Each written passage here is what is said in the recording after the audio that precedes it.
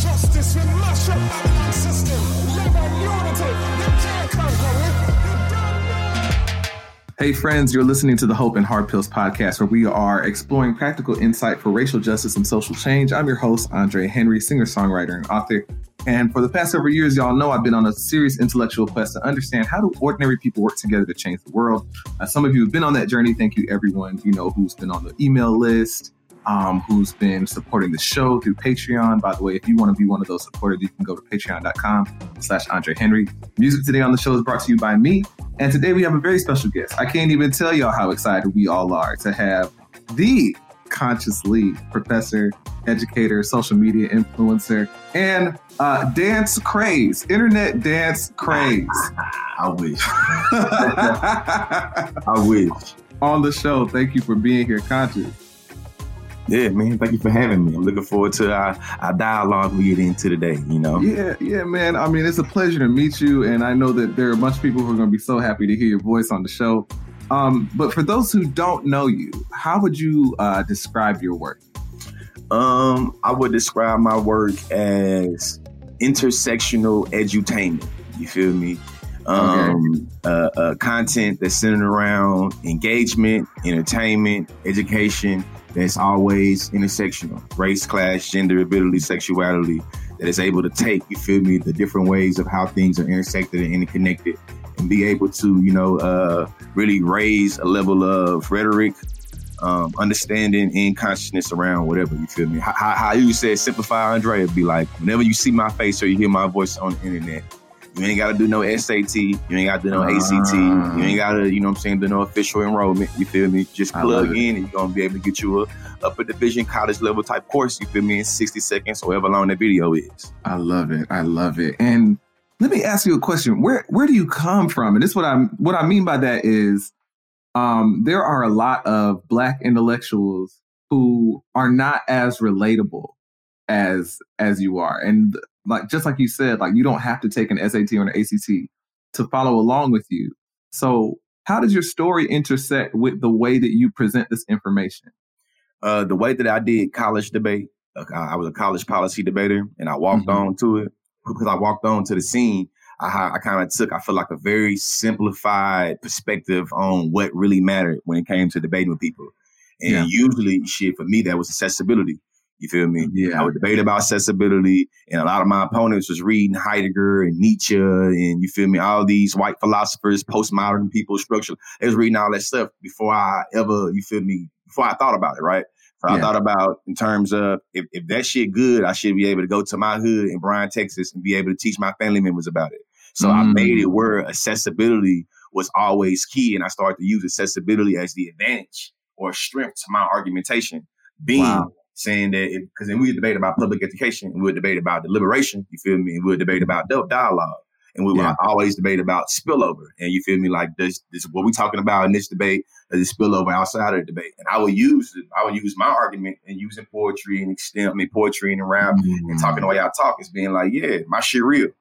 I don't care. I can talk to your grandmother, your mother, your aunt, your cousin, and my shit gonna hit different because you don't have to have a debate experience to be able to understand and follow my argumentation.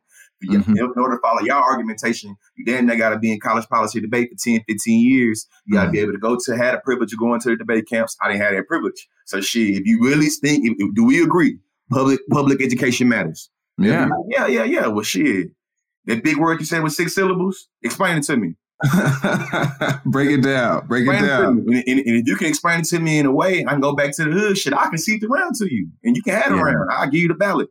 But if you can't give it to me in a way that make me want to go with that, I think that you have gatekeeping, you feel me, form of education that's not really accessible to people. And what you do in terms of the language and the jargon you use, you just create hierarchies that make it where people are seen as educated and not educated. And it's just like, that's wild to me. As I hear you speak, I've been reading Bell Hooks' We Real Cool lately. And I just read chapter 1 and 2, literally Bro. Yeah. Okay. Literally. So what's standing out to me right now, she talks about how Black men decolonizing. She talks about decolonized Black men. And I feel like in the content that you're producing and all that I see that I see that in your work, that you are a Black man decolonizing the way that you think and encouraging other Black men to decolonize the way that we think. And I'm wondering, like, what that journey has been like for you. Like, have you always had the positions that you do around sexuality, around LGBTQ issues? And that's not the only stuff you talk about, but I'm just wondering, what has that journey been like for you? Bro.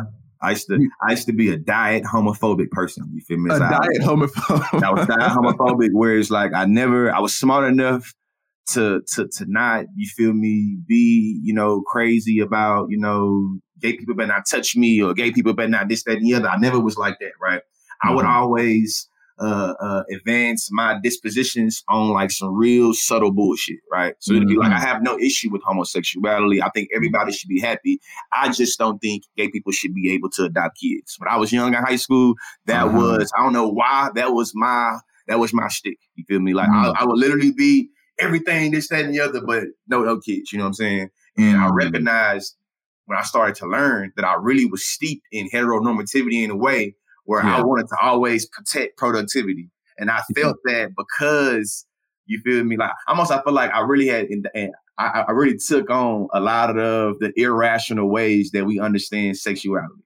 And thought that if kids grew up in a same-sex household, they would not be able to have a healthy relationship that was heterosexual because they grew up seeing gay shit their life. And it's like, even when I say that out loud, it's embarrassing. It's like, nigga, you on your ass thinking that. But if I'm being forwardly honest, like that's something that I know for a fact I used to think of. And that's why, and I feel like I would call it diet homophobia, because a lot of gay people at the school, it was more comfortable with me compared to other people.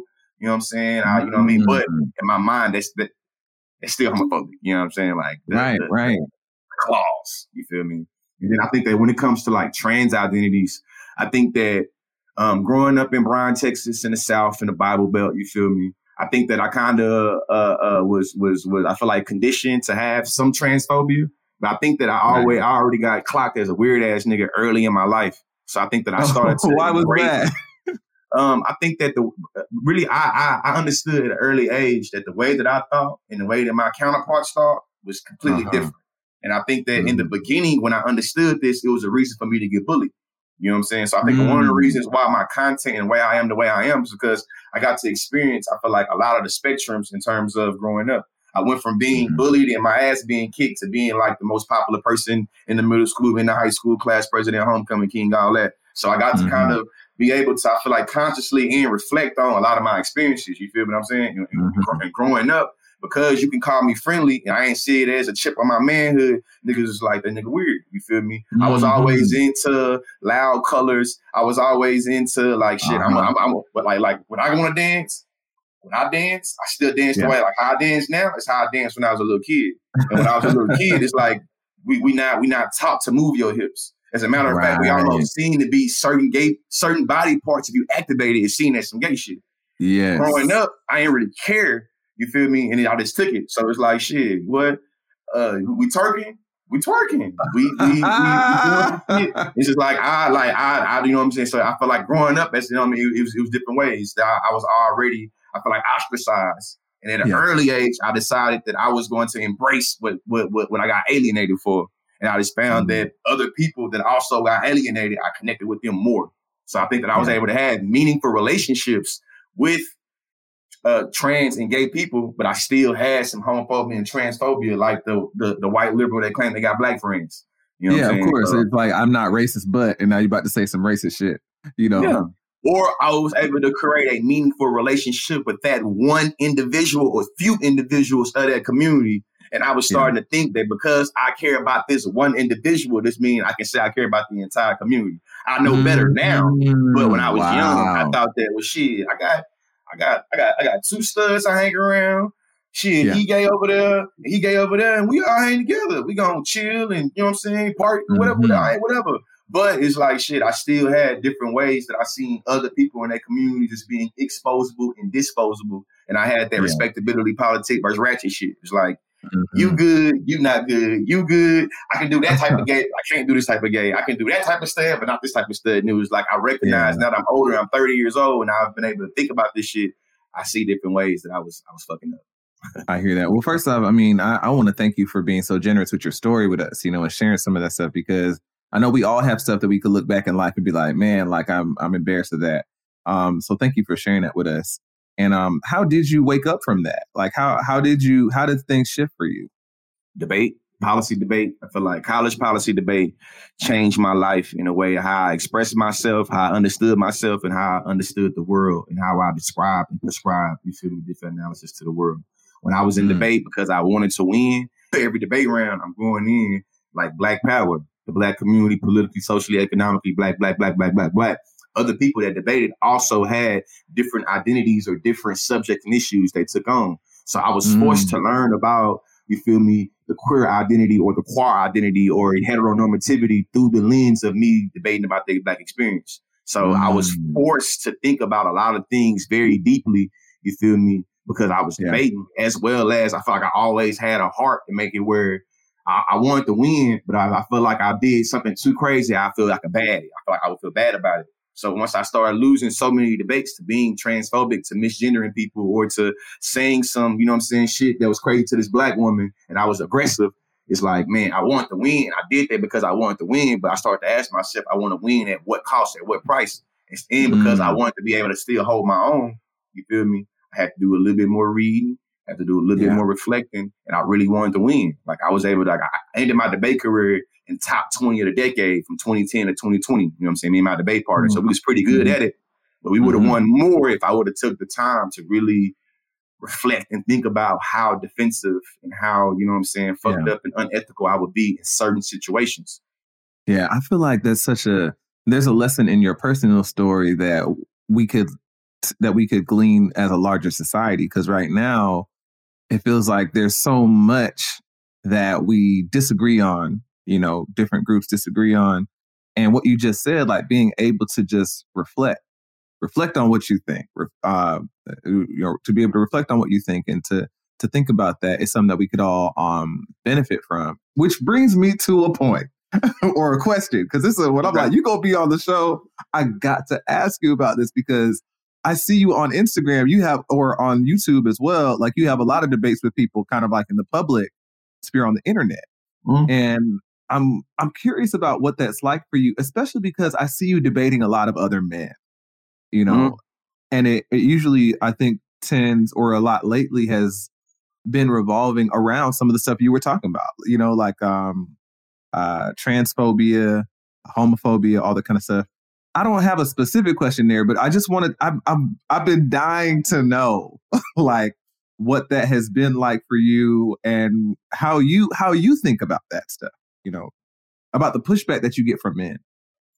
I think about it like, man, my motto is education is elevation. And most of the ways that I fell in love with education is through the technique of argumentation and debate.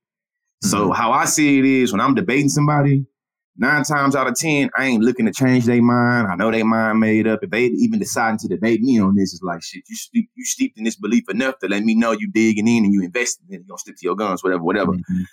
My perspective when I'm doing those debates is for somebody like you, or for somebody that's watching the debate that also has to deal with this type of argument, this type of perspective that's pushing back, to give you a way to be able to deploy some arguments and to be able to see how to disarm it. You see what I'm saying? Right. Or making it where giving other people, the way to be able to see this is how you use facts and experiences to make an argument and to be able to, I feel like engage this. But it's always, for me, the education. I'm looking, when I'm debating people, I'm prioritizing educating the viewers more than anything with the person I'm debating with. You're playing to an audience that's not actually there in the room. You're playing to the audience that's watching. Always. In any debate you've seen me in, no matter how irritated or pissed off I seemed in the moment, you feel me? I knew it was for the engagement and for the perception of who's watching. And I know that's how debate operated in terms of when I did college debate. You feel what I'm saying? Yeah. It's like, I'm trying to kick my opponent's ass only insofar the crowd and the judge believe I've kicked their ass. And most times in debate, your opponent is never going, if it's a good opponent, they never going to give you the opportunity to say, I was wrong, you was right. I ain't think about it like that. I know that as a debater, you see what I'm saying? So it's for the audience and the judge to make the decision on what was there. And that's the reason why I debated that way. And I know that I learned the most when I see the confrontational politics going, and I get to really see how things work together. You feel me? Like, I get to see. That's why I value debate and argumentation. Because it's like, okay, I'm finna debate this person on shit, homosexuality in the Black community. Is it productive or not? In my mind, the very question is already problematic. Right, I know whoever opposing this, though, you feel me? They don't get that. So now I'm finna be able to teach everybody why this very question is loaded and it's problematic.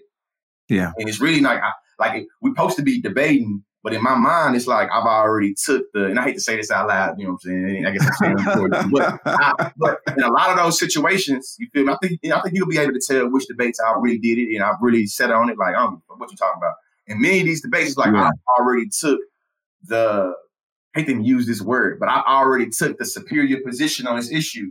I don't think you really have the ability to debate with me because you really can't compete when you can't compare. You know, you haven't read enough, you haven't thought about this enough, you haven't reflected enough. So at this point, I'm only going to let you say your bullshit arguments so I can show you how bullshit they are, and I'm school your ass on this. Right. I feel like it's certain debates on certain issues. Like, I'm going to respect every opponent.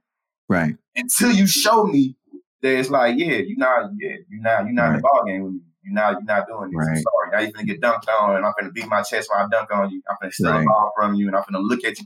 I'm going to now we going to now it's time to go.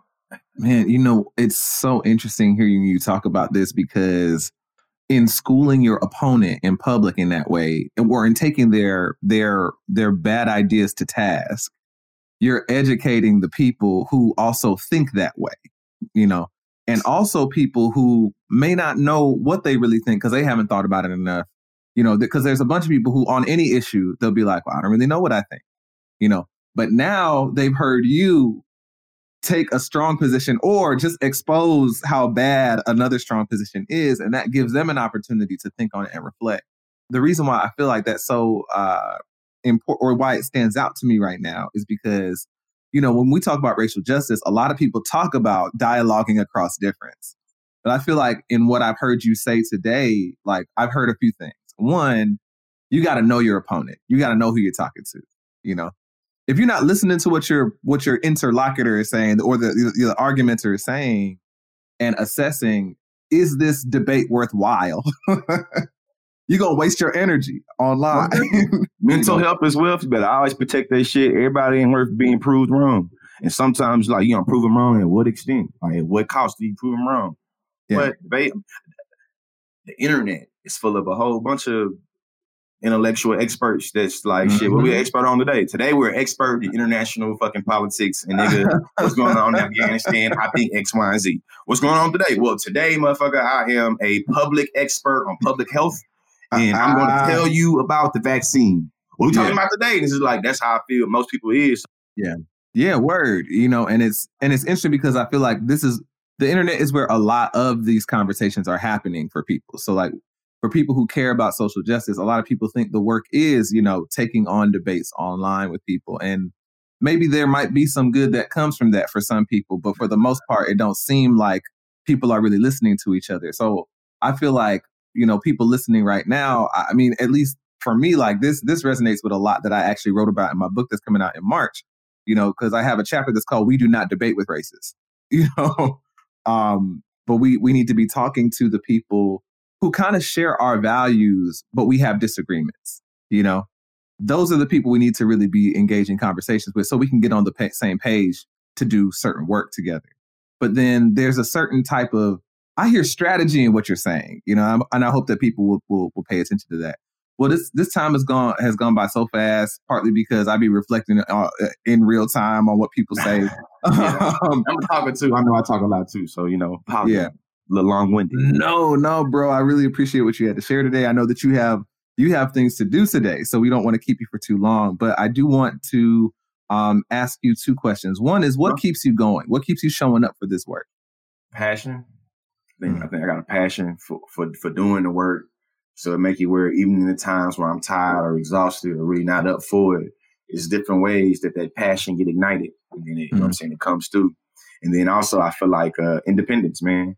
I think that doing the work that I do, I feel like it gives me independence materially and metaphysically in ways that make it where I'm comfortable and it fulfills me. You feel what I'm saying? Mm-hmm. It's like now I've built my platform enough to now literally in real time, I have to make real life decisions about what I'm gonna do and how I'm gonna do it based off of the independence that I've built for myself in terms of what I got going on social media and what I got going on with other things that I'm building in terms of the Conscious League, GeorgeLeeSpeaks.com. You feel me? And I think that just having passion and a desire for independence to be able to do what I want to do, how I want to do it, to be able to determine, you know what I'm saying, when I wake up, when I do X, Y, that's what I work towards, the independence and the passion. And then I feel like the independence piece is to make it where everybody also has the ability to decide, you know what I'm saying, to make it where we don't have to, that's the education part. The education is try to have it where I could try to drop some seeds of passion in everybody else watching the video, and also make it where we're striving for this notion of independence, and make it where we don't have to be dependent on the same systems, institutions, beliefs, ideologies that's fucking us over. You feel me? So when I say independence, and I say metaphysically and physically, I mean it by that. I'm materially and metaphysically, I mean it exactly like that. It's like, I want to also be able to, like, shit, if I want to cuss this person out today and they're getting out and they really did it, I don't need to worry about nobody telling me, like, hey, this is not good for the business or the kind of, right. No, hey, listen, if you don't rock with me, you don't fuck with me, you don't rock with me and fuck with me, well, come with me. I don't want nothing that come to me that don't, you know what I'm saying? I lie. I'm working towards independence. Like, I want to be unapologetic, and it is what it is. Of course, I can be wrong. I'm going to admit when I'm wrong, but when I'm right, I want to be able to be unapologetic when I'm being right. I don't want to pay respectability. I want the independence to be able to do what I want to do and how I want to do it. I want the independence to be the best father and husband I can be. And I feel like me doing other stuff, it don't give me that independence. So it's really like passion and independence. You see, I was like, I'm thinking about this, but as I started talking, the passion gets really ignited. It's like, nah, this really what I'm about. You like, definitely see that. I wear it on my sleeve though. Word. And how can people follow you? How can they keep up with what you got going on? The Consciously on all social media platforms. CONSCIOUS, conscious, spelled that way. Also, GeorgeLeeSpeaks.com is my website. I do workshop facilitations. I have a master's degree in human relations. I also have a master's degree in adult and higher education. So you'll be able to go, you feel me, GeorgeLeeSpeaks.com, be able to, check out all the other platforms I'm on, as well as booking and doing different workshops, facilitations. I also do the curriculum design and curriculum development. And I got some working on a book, and I'm working on a book right now, and some online classes coming your way as well too. You feel me? Like, oh man, I didn't know that. I didn't know that. So we definitely have to have you on to talk about your book when you're closer to publishing time. Just know that you have a platform over here too. That is willing to support you. So cool, man. Yeah. Right. Thanks for being on the show. Thank you. Definitely, man. Thank you for having me. It doesn't have to be this way, no. It doesn't have to be. No, it doesn't have to be. Thank you so much for listening today. If you like what you heard and you haven't already, please subscribe on your favorite podcatcher. Also, leaving a rating and review on Apple Podcasts helps us get into more ears and minds. You can find all the links in the show notes for today's guest, as well as Andre's newsletter, Patreon, and book. You can connect with Andre on Facebook, Instagram, and Twitter @TheAndreHenry. That's all for this episode of the Hope and Hard Pills podcast. We'll see you next time.